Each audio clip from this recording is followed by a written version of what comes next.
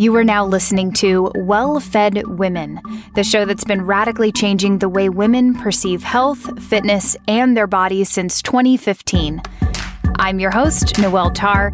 Submit your questions to wellfedwomen@gmail.com, and you can keep up with the show on Instagram @wellfedwomen. Welcome to the Well-Fed Women podcast. I am Noelle. I'm your host, and I'm here with Stephanie Ruper, my co-host of 6+ years. We've been doing this podcast a long time, and we still like each other. And that in and of itself is an amazing feat. This is episode number 338. And today we're going to be talking about inositol for fertility. We're going to pull that in from where we left off last time Steph and I were together. And we're also going to talk about letting go of macro counting when it's in your head and you don't want to do it anymore. How to deal with problems focusing, and then food. So ideas for snacks and lunch, prepping for the kids, quick breakfast ideas on the go. Got a lot of random stuff to talk about, so hopefully it's enjoyable. Before we get into the fun, if you struggle with blood sugar spikes and drops or experience symptoms of blood sugar dysregulation, maybe it's in your family, maybe you are personally dealing with like shakiness, hanger, you've got that 3 p.m. energy crash, you can benefit from specific nutrients that are known to support the stabilization of blood sugar metabolism, like biotin, chromium, and alpha-lipoic acid. Many of your bodily functions, such as hunger and sleep and mood, are glucose dependent, which means your optimal daily performance is reliant on balanced blood glucose. And many things can disrupt your blood sugar, including diet and stress and hormone imbalances.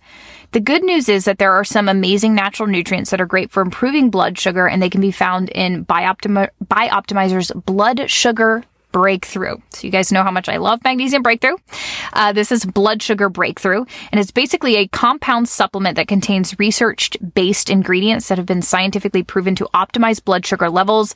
I just love a good compound supplement when it's, someone needs nourishment. It's not in place of these foundational lifestyle changes. It's a supplemental support that you can do that really helps improve blood sugar function and blood sugar management within your body while you're also working on these other root cause lifestyle changes. So it has chromium and biotin, which are key nutrients that support blood sugar metabolism and insulin production, and berberine, which research suggests may improve insulin sensitivity. If you're struggling with blood sugar dysregulation or blood sugar issues, I highly recommend giving it a go. Go to bloodsugarbreakthrough.health/wellfed to get our podcast community discount. We always get the best deals. So we got you the hookup for you there. bloodsugarbreakthrough.health/wellfed. So 3 words, BLOODSUGAR, and then breakthrough, BREAKTHROUGH.health/wellfed. Our code WellFed10 will get you an additional 10% off. Hello again, Stephanie. Hi. It's interesting because back in the day when you weren't at your college, school, university, what do you call it? Sure. That place, Oxford, right? That place. Nobody's really heard of it. When you were there, you didn't have a lot of noise behind you when we were recording. But years ago, no, don't apologize. Years ago, there was always something going on. And it's very heartwarming and welcoming to hear all the things going on in the background now. Okay, so I thank you. I can shut the windows, but it's quite warm, and the airflow helps keep my nasal passages from swelling. So I can. Well, we want your nasal passages to be not swelling. So I'm totally good with it, and I love it. I think it's good. It's you and it's Steph in her element again, watching the sunset in Boston. So I'm excited for you. How are you doing? I'm good. Still excited about what I'm doing. Am I 100% sure what I'm doing? No, but I'm excited about it. said I am everyone. on the way. I am on the way. I am discerning. I am in a period of discernment. I've been saying those words a lot over the last couple of months. But it's all really good. It feels good to be here. And I'm making a quickish trip back to Michigan to see my family for a little bit. So I'm really looking forward to that too. So lots of good stuff. Oh, that's cool. So I had a random thought, and this is in our little discussion questions for today. What was your first job? Or did you even have one before you went to school? Yeah, I've had a lot of jobs, but I've never had a full-time job. I've had a lot of jobs like while going to school, a bunch of part-time jobs. I had a few. My first job being employed by someone outside my family, like an employer, was at Subway. And no, you worked at Subway. How old were you? So big right now. I worked 4 hours at Subway and then I got fired. Oh no! I forgot. What a nice memory. Yeah. So I was running track at the time, and you ran track? Well, I didn't know this either. Yeah, mid distance. Ouch. Yeah, I did. Wow. I ran track. In high school? Mm-hmm. Yeah, and then I thought about it in college, but didn't. Wow. No, I've only very briefly entertained the fact. I just did a lot of running. Okay. In college, but right. In high school, I ran track for like a year, and I think I only did it 1 year. I did it in junior high school too. Anyway, I think my memory, and something about the schedule didn't really work, and I wasn't really enjoying it anyway. So I went on one day for a 2-hour shift, I think, and then went in another day for a 2-hour shift, or maybe my first day was 4. But anyway, I only worked 4 total hours at Subway, and they were like, "Yeah, this isn't going to work out." And I was like, "All right, bye." You're not good at doing the sandwich here. So. I mean, apparently it was the scheduling. I think I was okay, but I don't know. It was funny. So, and what was your first job? That is really funny. I'm not going to look at a Subway the same. Just thinking about little stuff. So my first job, oddly enough, have I not talked about this? I feel like I did, because after 6 years, I'm like, was there anything else to talk about? I actually worked at an ice cream shop.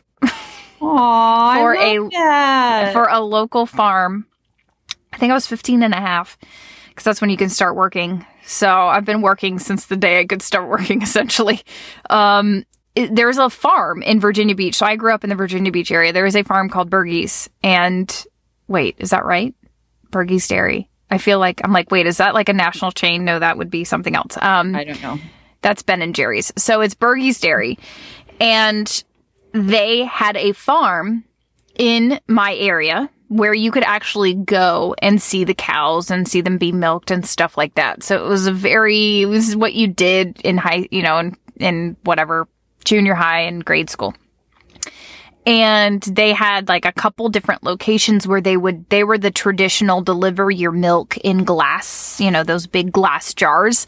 And so people would come into the store and get the glass jars full of milk. So our job was always to stock the shelves with the milk and all that kind of stuff. And then they had a ton of ice cream that they would make with their milk. The problem is the place, in the summer, it was really janky, and the air never worked, and so the ice cream was always melting. It was horrible. I always felt bad giving people super soft ice cream. And then they would people around the holidays, because I worked there for quite some time. Around the holidays, they did pies and stuff like that, and people would and they did eggnog, and it would get so packed in there, and then it would just get really hot, and the ice cream would start melting again. They're closed now. They don't exist anymore, but that's what I did. I used to bring home a lot of ice cream for my dad. Okay, so we have some questions. We have a question from last week that we're going to cover, and then we'll get into changing mindset around macros. So this one is, again, an older question, but I think it's a good topic for us to kind of discuss in here. So inositol for fertility, who's tried it, results. she said, I'd be really interested to hear either of your takes on this supplement specifically for women's reproductive health. I am 9 months postpartum exclusively breastfeeding and have not yet regained my cycle, but am beginning to think about baby number 2. My husband is significantly older than I am, so we prefer to have our next and likely last child sooner rather than later. Given that I plan to breastfeed as long as possible, 2 years, I have been doing a ton of research on how to regain my period. One of the things I keep coming across is this supplement. It is marketed primarily as cellular, nervous system, and liver support, but from what I can tell, many women also use it to support fertility. Specifically, there's a lot of feedback about its positive effects on PCOS, as well as helping breastfeeding and or postpartum women regain their menstrual cycles.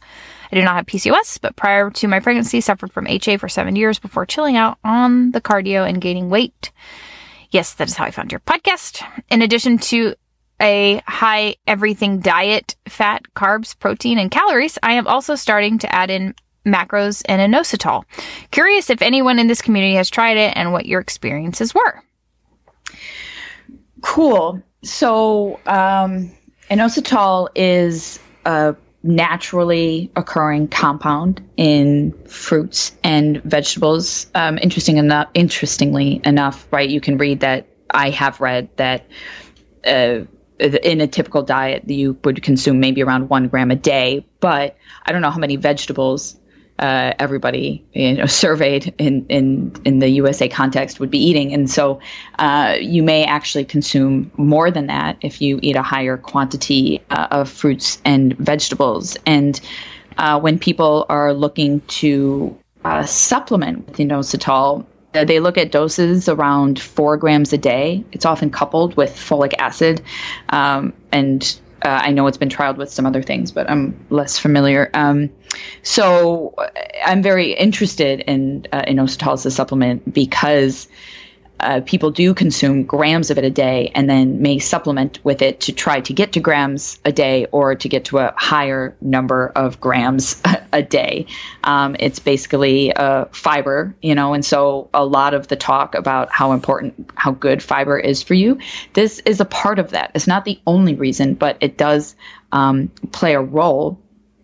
And this is a kind of a part of how there is associations with higher fiber diets. This inositol is correlated with reducing incidences of colon cancer and diabetes. To the best of my knowledge, it's quite limited so far as expertise in this could go. So that being said, one thing that inositol does is help modulate insulin and glucose metabolism. But the mechanism by which this happens is not like 100% understood, but it does help with this sort of by simply increasing the amount of inositol, which helps it get in and reabsorbed through the kidneys. So I have a similar feeling about inositol as I do to metformin, except better to inositol because it's naturally occurring and we often eat it anyway. So metformin is often used to approach PCOS because it helps modulate insulin sensitivity and glucose, and therefore helps with PCOS because those two things do tend to cause PCOS type symptoms. And inositol also helps with modulating glucose and insulin, and therefore has a downstream effect on PCOS. And we see a ton of improvement in hormonal markers in PCOS in some limited studies that have been done on this. It's supplementing with inositol and folic acid seems to increase ovulation, decrease testosterone, increase progesterone. Like these are things that we're looking for to try to help with PCOS. So inositol can be great. That being said, it is one thing that has a very specific effect. It isn't necessarily addressing the underlying problems any kind of underlying problems that may be leading to insulin resistance and that sort of thing. And So far as I can tell, so far as supplements go, it's reasonably innocuous. It doesn't seem to have a ton of negative side effects. And so for something you're going to try to see if it helps, you could do a whole lot worse. But that being said, I would definitely still take a much broader approach in terms of attempting to address the underlying issues leading to PCOS. There are multiple different pathways by which PCOS can become a thing. The most popular one is the one associated with insulin resistance. And in my long ago work with PCOS, called this type 1 because it was because it's the most common. But PCOS can also be influenced by, for example, stress, by undereating, by restriction, by overexercising. It can come about that way. And the thyroid can play a role. So hyperthyroidism, I often identified with type 3 PCOS. The stuff about stress and restriction, I identified as type 2. And of course, you can, have various influences from all the categories. There's no strict boundaries, but it's very important to understand that PCOS can be influenced by a number of different things and have a lot of underlying causes. And so taking a supplement can definitely help with the symptoms you experience and can help with fertility, perhaps. Right? It's a possibility. But I wouldn't bank on it as the only thing. I would personally do a much bigger umbrella strategy. Mm-hmm. Yeah. And I think that after all the research that I did on this, it, again, like Stephanie was saying, it's a simple, like a sugar alcohol. And some people refer to it as vitamin B8. And there are a lot of studies on it. And I think that they are promising. What functional medicine practitioners like Laura Briden and Dr. Jolene Brighten, so I've interviewed both of them on this podcast, talking just about hormones in general and recovering your period and basically anything that involves your period, hormones, and health. They recommend using inositol for PCOS because it improves insulin sensitivity, which is a big driver of some people who have PCOS. It's kind of the underlying root cause. And also it seems to reduce androgens. That doesn't mean, though, that you take inositol for your PCOS and it magically disappears. Rather, it's supplemental support that can be done of topping on top of working on all these other pieces and root causes. So I think that there was like some, it might have been a comprehensive study. It was like a review article in 2016 that looked at a lot of randomized controlled trials of myoinositol and then D-chiro-inositol, which are the two kind of main forms that are looked at when we're talking about the literature. And it showed that myoinositol alone helps to improve insulin sensitivity and also supports normal follicle development. It seems to do that by reducing androgens and then, of course, improving the insulin sensitivity, which is why it is typically recommended for PCOS in general. The role of the D-chiro-inositol is a little bit more controversial, but again, some of the studies looking at the review articles suggest that the myoinositol and then the D-chiro-inositol in a physiological ratio of about 40-1 may quickly restore normal hormonal and metabolic parameters, at least in those that have been diagnosed with PCOS and they have this sort of insulin resistant PCOS type, as Stephanie was talking about. So I think that if you have PCOS, supplementing with things like magnesium and berberine and inositol can help regulate blood sugar. I think it can help relieve symptoms. It's great to do as a supplemental support on top of that. I could not find any evidence of it being helpful for hypothalamic amenorrhea. And given what we know about HA, which is, the lack of a period, you're not getting your period because your hypothalamus, so your brain's hormone command center, has stopped producing a hormone required for menstruation because there is a high amount of physical and emotional stress or there's this imbalance in energy. So too much going out, not enough coming in. Since we know that about hypothalamic amenorrhea, I would focus on reducing the emotional stress, eating enough, and doing restorative exercising. We get this question a lot about getting your period back, especially postpartum. 9 months postpartum is very normal not to have your period yet. It is very normal not to be moving towards the direction of having another baby, although it happens, and it happens, a lot. Your body still needs time to restore nutrient levels, energy, all the things. Pregnancy is very depleting. And in traditional cultures, they would intentionally pregnancy space to give mom's body time to recover, time to regain nutrients, time to regain energy, especially if you're breastfeeding, you still have it really just going out. And so the idea is not, how can I force my body into having a period again so that I can get pregnant and force my body into ovulating? It's, how can I nourish my body, restore it with everything restore all the nutrients that have been lost, so that when I want to move forward with future pregnancies, my body is ready, my hormones are balanced, I have sufficient progesterone, and I am not under a lot of stress, and I have plenty of energy, and my brain is ready and initiating ovulation healthfully. So I think sometimes when we force our body into these circumstances, it's not like it's going to, it doesn't end well.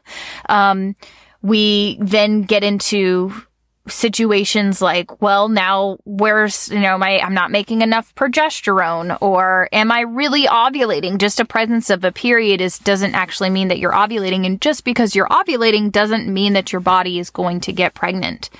So we have to, and carry a pregnancy. So I think we have to be very intentional with, especially if you've dealt with hypothalamic amenorrhea or PCOS in the past before you had kids, your body's going to be predisposed to that. It's just going to happen. And that's okay. I think we all have different body responds to stresses and stressors, and pregnancy is a stressor and it's a lot to go through. And so your body's going to be more predisposed to deal with those things again. And you may take a little bit longer to get your period back, but it's totally normal. And 50% of women don't get it back till after 12 months if they're breastfeeding. So give your body the time it needs, a little bit of extra, a few extra months to take in all the nutrients, restore your health, and prepare your body. I just want to take a moment to remind you to go ahead and put on your BlueBlox glasses. In the last few weeks, there have been days where I don't realize I'm not wearing my blue light blocking glasses while looking at screens. And if I don't have them on while just doing normal stuff, like working on my computer, my phone, and then at night watching a show with the kids, I am a disaster. I have horrible eye strain, headaches, nausea, and trouble sleeping. This is because blue light is incredibly stimulating and can negatively impact your circadian rhythms.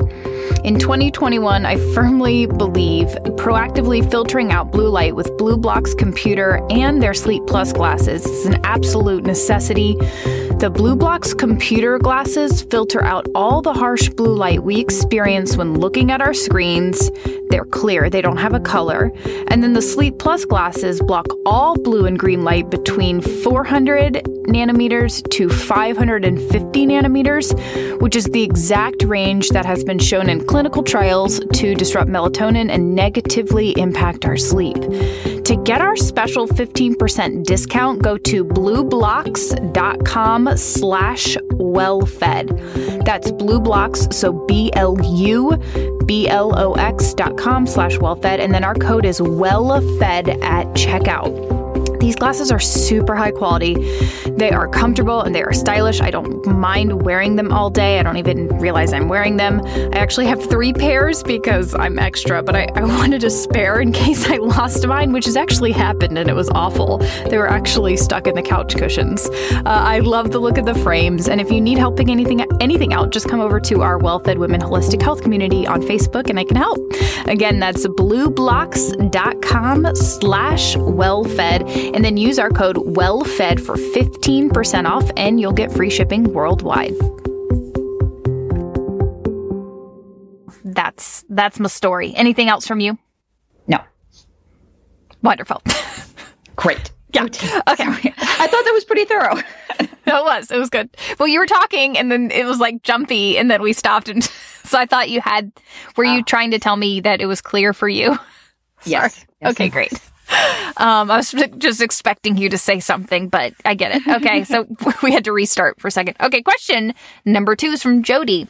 Tips for changing mindset from macros, leaning out, strength gains, muscle gains, etc. to a healthy focus and balance. It's hard to deal mentally with clothes getting tighter and gaining a bit more body fat, even though I know I am healthier and not being as lean as I was. I struggle with autoimmune disease and hormone imbalance, and I'm sure a lot of it came from working out too hard, not enough sleep, and being too lean. Read chronic calorie restriction.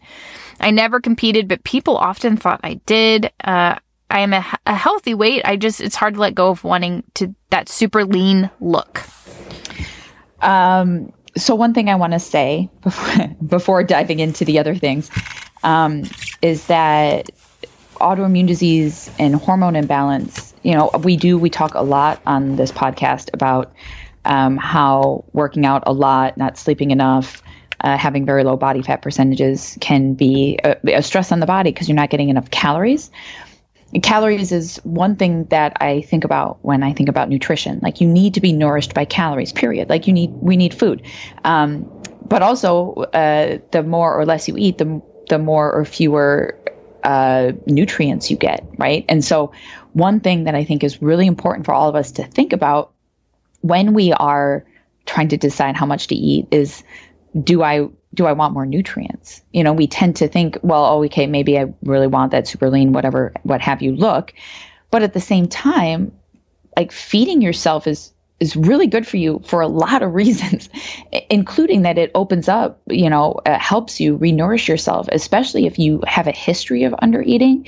You very well may have some nutrient deficiencies to make up for. I mean, I'm not saying that's necessarily the case, but it's very plausible. And so that's another thing for, anybody to put in their pockets, to put in our pockets when we're thinking about, reasons to eat. So A. B. Okay, so the fundamental deconstructionist question here is, why? Why want that super lean look, right? Like, why? What is it about that super lean look? Is it because society tells us that that's like what a quote unquote beautiful, ideal, etc. body is, successful body is? Yes, that is why. For all of us. And you can have other reasons, right? But at the heart of it, all different societies throughout time have had different kinds of standards for beauty. And many of them have included body fat. And that has just been how that was. And so it's important to remember that we're very embedded. And one thing I recommend is, I think about it in terms of like putting on a different pair of glasses, like stepping into a different era, putting on a different pair of glasses, and thinking about bodies just in a way that's removed, right? Doing it in a way that's different from the way that we've been told we need to do it. And of course, okay, I'll wait till I get to that bit. But yeah, so those kinds of glasses are, I think, really, really quite important. And also, like, our values are important, which brings me now to my second point, which is like, do we need our bodies to be beautiful, right? So on one hand, I personally like both. I like trying to hold space for both, but you like really don't have to hold on to it. These are just options, right? You can think of your body as beautiful in all of its varieties of shapes and sizes, because it's the thing that's like, it's you. It's the thing that you relate to, but it's also you. You are it, and you are beautiful, and you are constituted of physical matter as much as you are constituted of your thoughts and feelings. And in fact, they are very intertwined. And so you are it, and that's wonderful, right? And it provides the basis for so many things. And there is beauty in that, aesthetic appeal, and you can frame it in that way. And at the same time, you also like can just be like, I don't care. I don't have to. Why? Why do we put so much pressure on ourselves to look anyway, right? Lean or otherwise. So much of this, all of this, that we do wrestling with our feelings about our body and stuff. And I deeply apologize for the loud whirring in the background. I'll shut the window for the next question. Construction. I deeply apologize. I do deeply apologize. I will shut the window after this question. But we are so tied to our identities. You know, when we're trying to think about our worth in the world and our love and our relationships and who we are and why we're here and what we're doing, like all of this is about like our identity. And we so much build the way that we look into our identity. And this lean look is about effort and working hard and triumphing. And it's also about having, you know, the resources to be able to work out a lot. And it's about it's competitive, and that's just a part of it. And that's it's a part of that like mindset and the discipline and what you're sort of presenting in that way. But our identities are also so much more than that. And you can craft your identity around a wide variety of values, some of which may be related to the way your body looks or not, right? At the end of the day, you know, and friends, women, like I say this so much because it's so important for me. Like at the end of the day, my highest value is promoting love and empowerment amongst people. And I don't want our bodies to factor into that. And I believe that so strongly, wanting to set that kind of example that for other people and create that kind of environment for other people, that helps me direct my attention elsewhere and to focus my energy towards,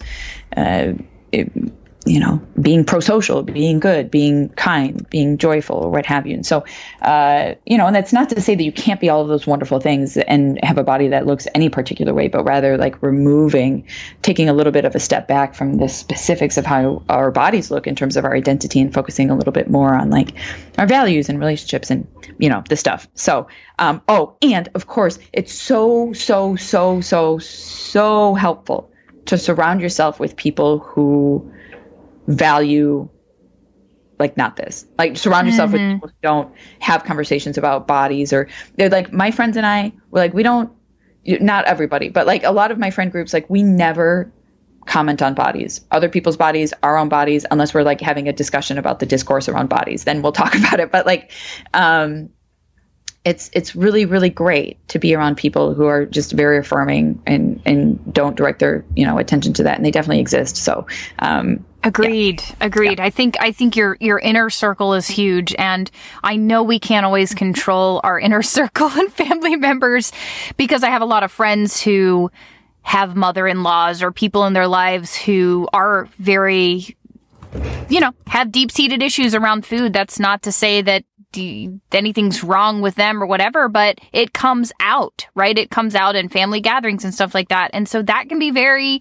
triggering. And if you have friends that are, or you're in a part of a culture, like I think a lot about the part of the cultures that I was a part of, especially right out of college, like CrossFit gyms and, you know, the triathlon scene. And it was so focused. And even growing up with ballet and cheerleading, everything that I did was very focused on body size, body image, you know, all that stuff. Wasn't great for body image. And I think that had a huge impact on me. And so if you're in a culture that's constantly talking about counting macros and leaning out and strength gains and biohacking your fat loss, you're not going to be able to free yourself from the thinking and be able to get on the other side of it. And so I would just encourage you to think about what you're allowing in to your spirit and how that affects you.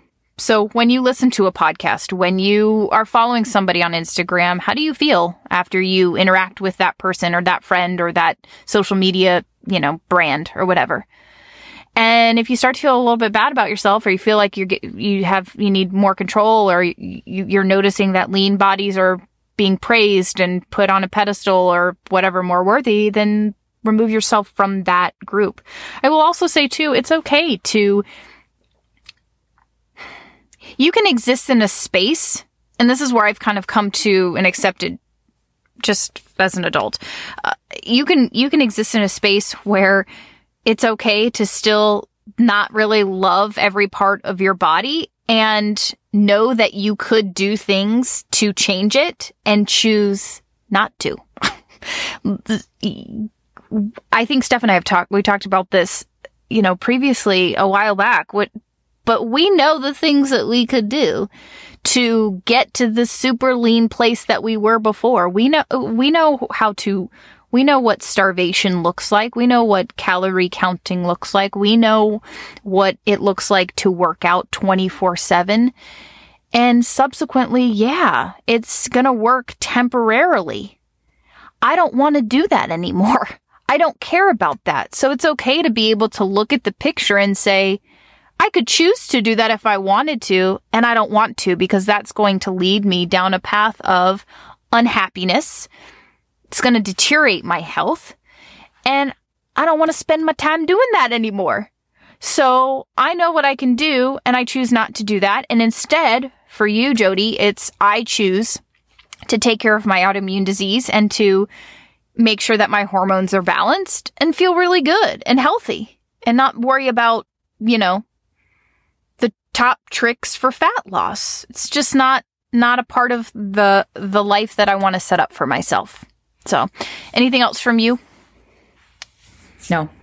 Question number 3 is from Jennifer. How to deal with extreme lack of focus, attention, and motivation? So I think about this in terms of like 3 different categories or of approach, I would say. The first is the mental or mindset bit, right? So, how are we thinking about life? Like what is our mindset in life? Because lack of focus, attention, and motivation can be related to your view of things. What do you believe? Is life worth living? Why is it worth living? Do you have things that inspire you to get out of bed in the morning? I think it's really important to actually intentionally engage these questions.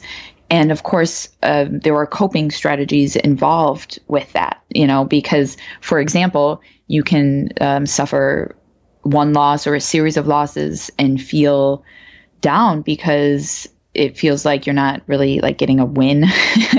Like the phrase, like, when am I going to get a break? Can I catch a break? Sort of comes to mind, and it can be easier to lose. It can be easier to lose motivation in those circumstances, precisely because you're like, I've had enough.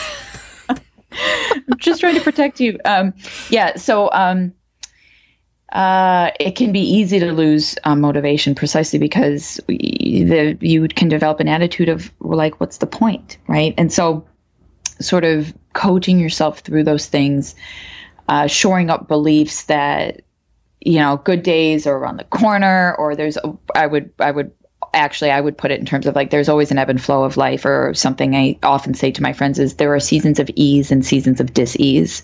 And that's how things go. Right. And so, integrating those kinds of attitudes, I think, can be quite important for dealing with, lack of motivation and that sort of thing. The second bit that I would point to is your environment and your circumstances, right? Like if you're in a demoralizing job or relationship or whatever, like perhaps that needs to change, right? And so this is a bit where I think about accepting the things that I cannot change and changing the things that are hindering me that I can. I think that that's really quite important and can be really helpful for motivation. And this also involves surrounding yourself with people who care about you and about life and about living and about doing it, well and kindly and joyfully. And so seeking out people who can do that can sort of buoy you. They say we are often so much the people that we surround ourselves by. People will sometimes throw out a number like 2 or 3 or 5 or however many, but it's very, very real, how strong even, on a subconscious level, the people that we surround ourselves influence us. So I throw that under item number 2. And then the third is the physical bit, because we are biochemical, and there is so much that can impact you on a biochemical level in terms of low energy, lack of focus, low motivation, that sort of thing. And so anti-inflammatory diet is so helpful for this. And so this means fruits and vegetables and animal products that are as naturally raised, and that is, grass-fed or wild-caught as possible, and including nutrient-dense foods, fruits and vegetables, egg yolks, liver, and some of the things that I love turmeric so much. And so I think it's so good. I eat it like raw, like turmeric root. I put it in salads, and ginger as well. And I also take it as a supplement. And those kinds of things can be really quite good for you, and plenty of herbs and stuff, anti-inflammatory. Of course, alcohol can really impact your neurochemistry and your body's energy, and it can negatively impact your sleep. So pay attention to alcohol, pay attention to sleep in general. Coffee can be a great upper, but you can, get dependent, you could come down, right? And so you want to watch that. Coffee, alcohol, sleep, food, stress. Basically everything. There's so much is involved in the way that we feel, right? When you're asking a question about lack of motivation, that's how am I feeling in any given moment? And it's huge. The list of things is literally everything, but I broke it down into 3 different categories. So hopefully that helps. And I will also say, now that I'm talking about what a huge number of things you can do to tackle this, and there are of course various supplements and things one could try. I will say that with struggling with motivation, sometimes it helps to break larger tasks into smaller tasks. And so it could be useful to take, this huge set of things and say, well, I'm going to work on the physical bit, or I'm going to focus on my job because I think that that's a toxic environment that might be influencing me. And I'm going to see how I feel, or I'm going to, target what you think might be,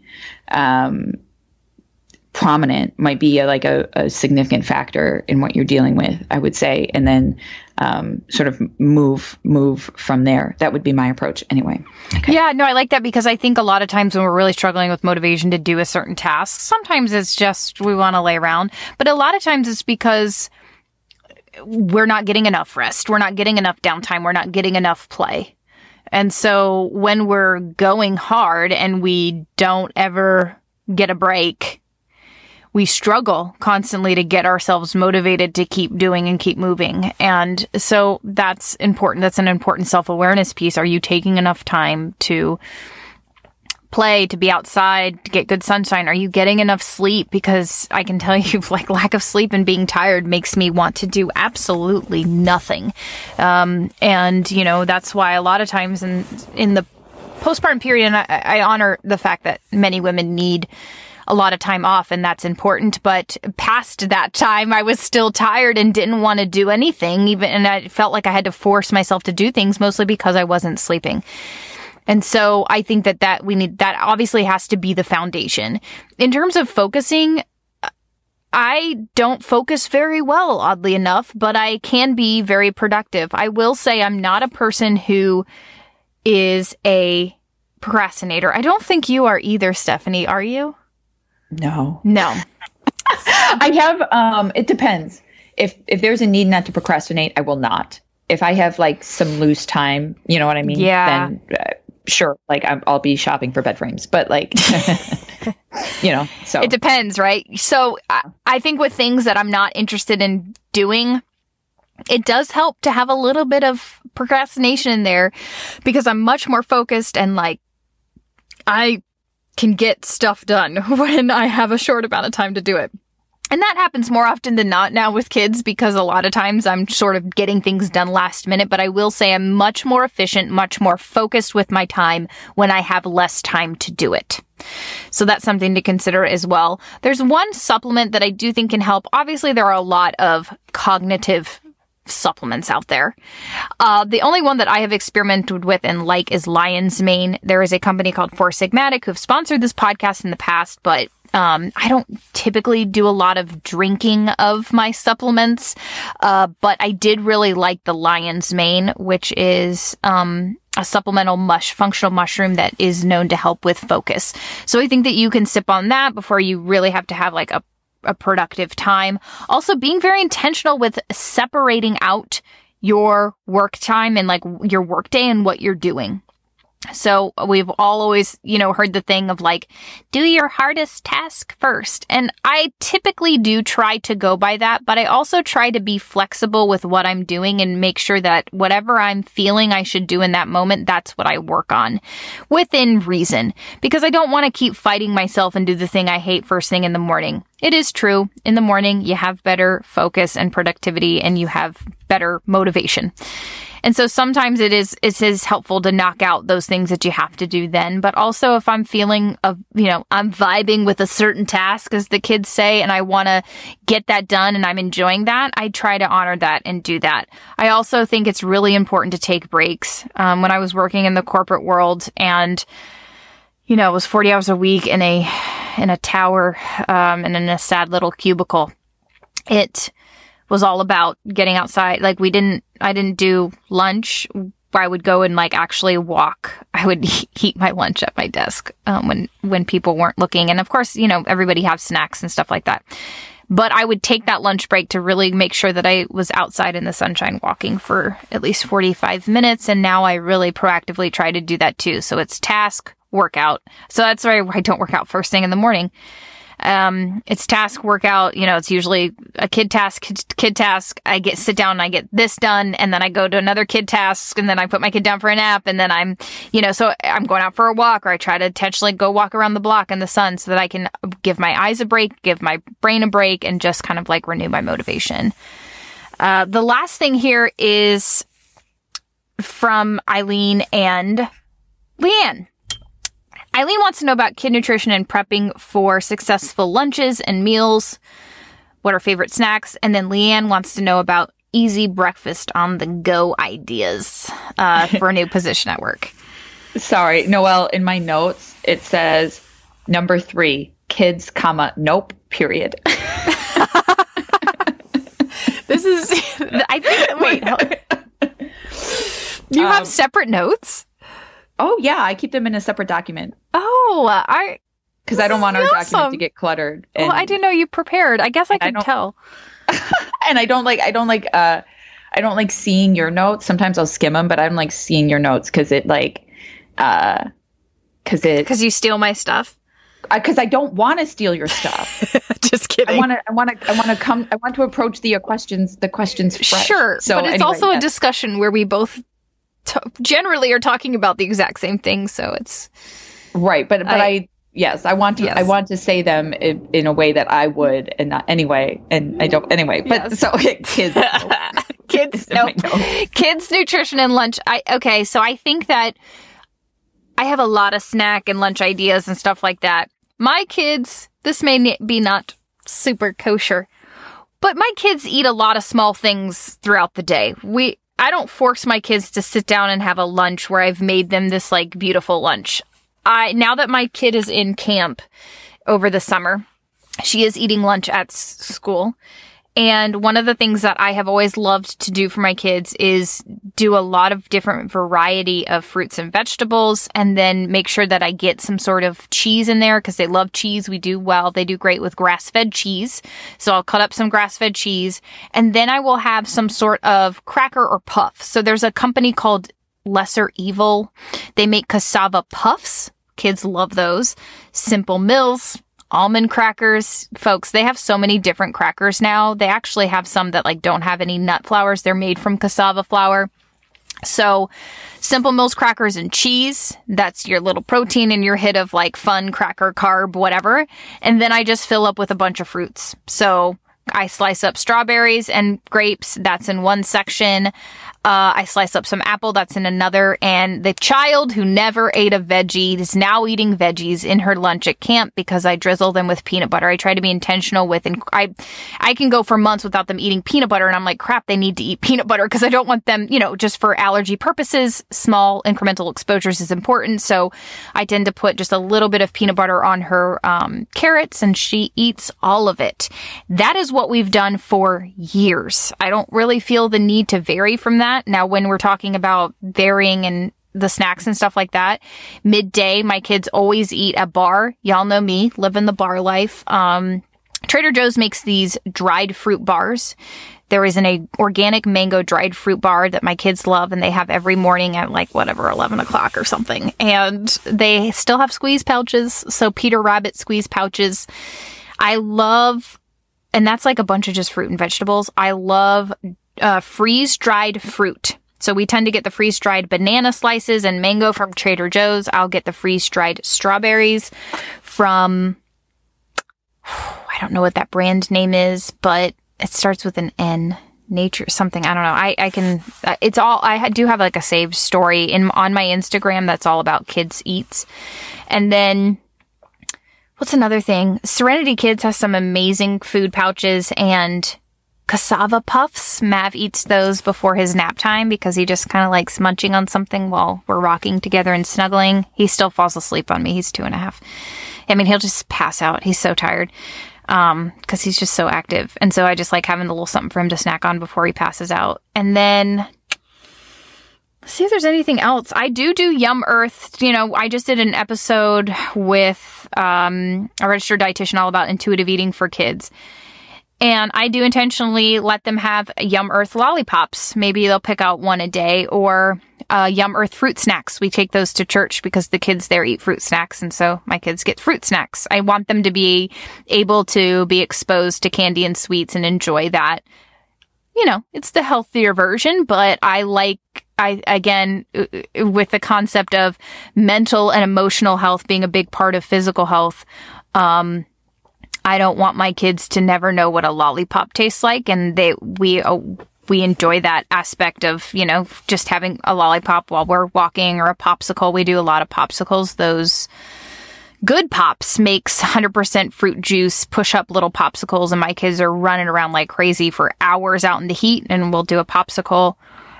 There's a lot that you can just sub in for snacks, but for lunchtime, I just like to kind of keep it fruit, some veggies with a little bit of peanut butter, and then a cracker or a puff, or even, Siete Foods makes the best potato chips. I haven't given them potato chips in their lunch, but I will be eating them for lunch along with whatever, meat or leftover stuff that I'm having for lunch. And I always end up handing off a few to my kids. So I love me some Siete. Y'all know that. I love Simple Mills. Siete makes all grain-free tortilla chips. They make avocado oil potato chips. They make hot sauce. They make tortillas, like actual soft ones, and taco shells. Find a good company and just stick with that. We're just people of consistency. What do you eat breakfast now? And what are you doing for like easy on the go stuff? Today I had half a can of chicken with olive oil in it. Yeah. That was it? Yeah. Well, I'm going to go to Starbucks and have a latte and like some egg bites or a breakfast sandwich when we're done. You in Starbucks. I saw you post a story of you walking, smelling it, or having your first sip, and you were like, that first sip so good. It's like, who have you become? And it's full caffeine? Or are you doing? Wow.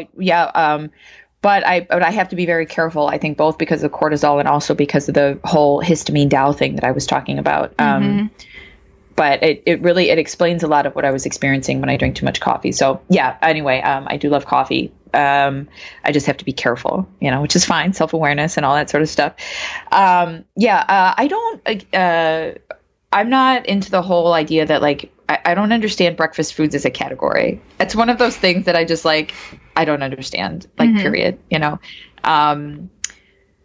I mean, I can't understand because we're told that whatever we've raised in a culture where breakfast foods have to be like kind of soft, there's like a sweetness to them and a softness to them, but I don't know. I do food. So, leftovers, huge fan of leftovers. I don't know what the environment is in which you're eating, like while you're training, if you're on the move, if you're sitting at your desk, if there will be people around, like, what kind of things you can bring, but you can always have leftovers for lunch. Snack type things. Huge fan of beef sticks, canned meats, as evidenced by my breakfast this morning, hard-boiled eggs. I will go and get a little, and now and Trader Joe's. I'm staying in a place right now where there's a Starbucks and a Trader Joe's like a 2-minute walk. And so anyway, so yeah, Trader Joe's, I'll go get like a little, like egg salad or curry chicken salad, something like that. You can go get a little thing. And then also smoothies are an option. With like collagen, peptides, or protein, and any kind of nut butter, fruit juice, like go wild. There's so many options out there. So I'm not going to tell you which smoothies to make, but there's a lot out there. So. Yeah. Meal prep, folks. This is where meal prep is so important. I think if any meal is good for meal prep, it's breakfast. So you got to just cook some hard-boiled eggs. You can peel them the night before, peel them before you go to work. If you're not hungry yet, just take like 2 with you and some fruit. Chop up, so you're not like eating an apple at work and that can get messy. Cut an apple and then chop it up into slices so that you can just eat those slices. So if you have a couple eggs and some fruit, you're good to go. I also love Food for Life. They make sprouted breads, both gluten and gluten-free, and we do toast like that in the morning. So if you can toast a piece of bread and put some coconut oil and salt on it and put it in a little silicone pouch, have your hard-boiled eggs. You could even grab an avocado and just make sure you have a knife with you, or, so you can open it, have some cut up apple. That's your breakfast. Avocado toast, some eggs. And especially if you're working out in the morning and you need to have like a sufficient breakfast at your desk. I think a lot of places, I don't know the corporate world anymore, but I do know that some places are okay with you actually eating at your desk. And especially if you have your own office, that should be fairly typical and normal if you don't have time to like eat before work. But I am a big fan of eating in a parasympathetic state and not eating in the car while you're commuting and not eating while you're stressed out and dealing with work stuff. So if you can wake up 5 to 10 minutes earlier, sit down and have a meal so that you're not eating rushed, you got to do that.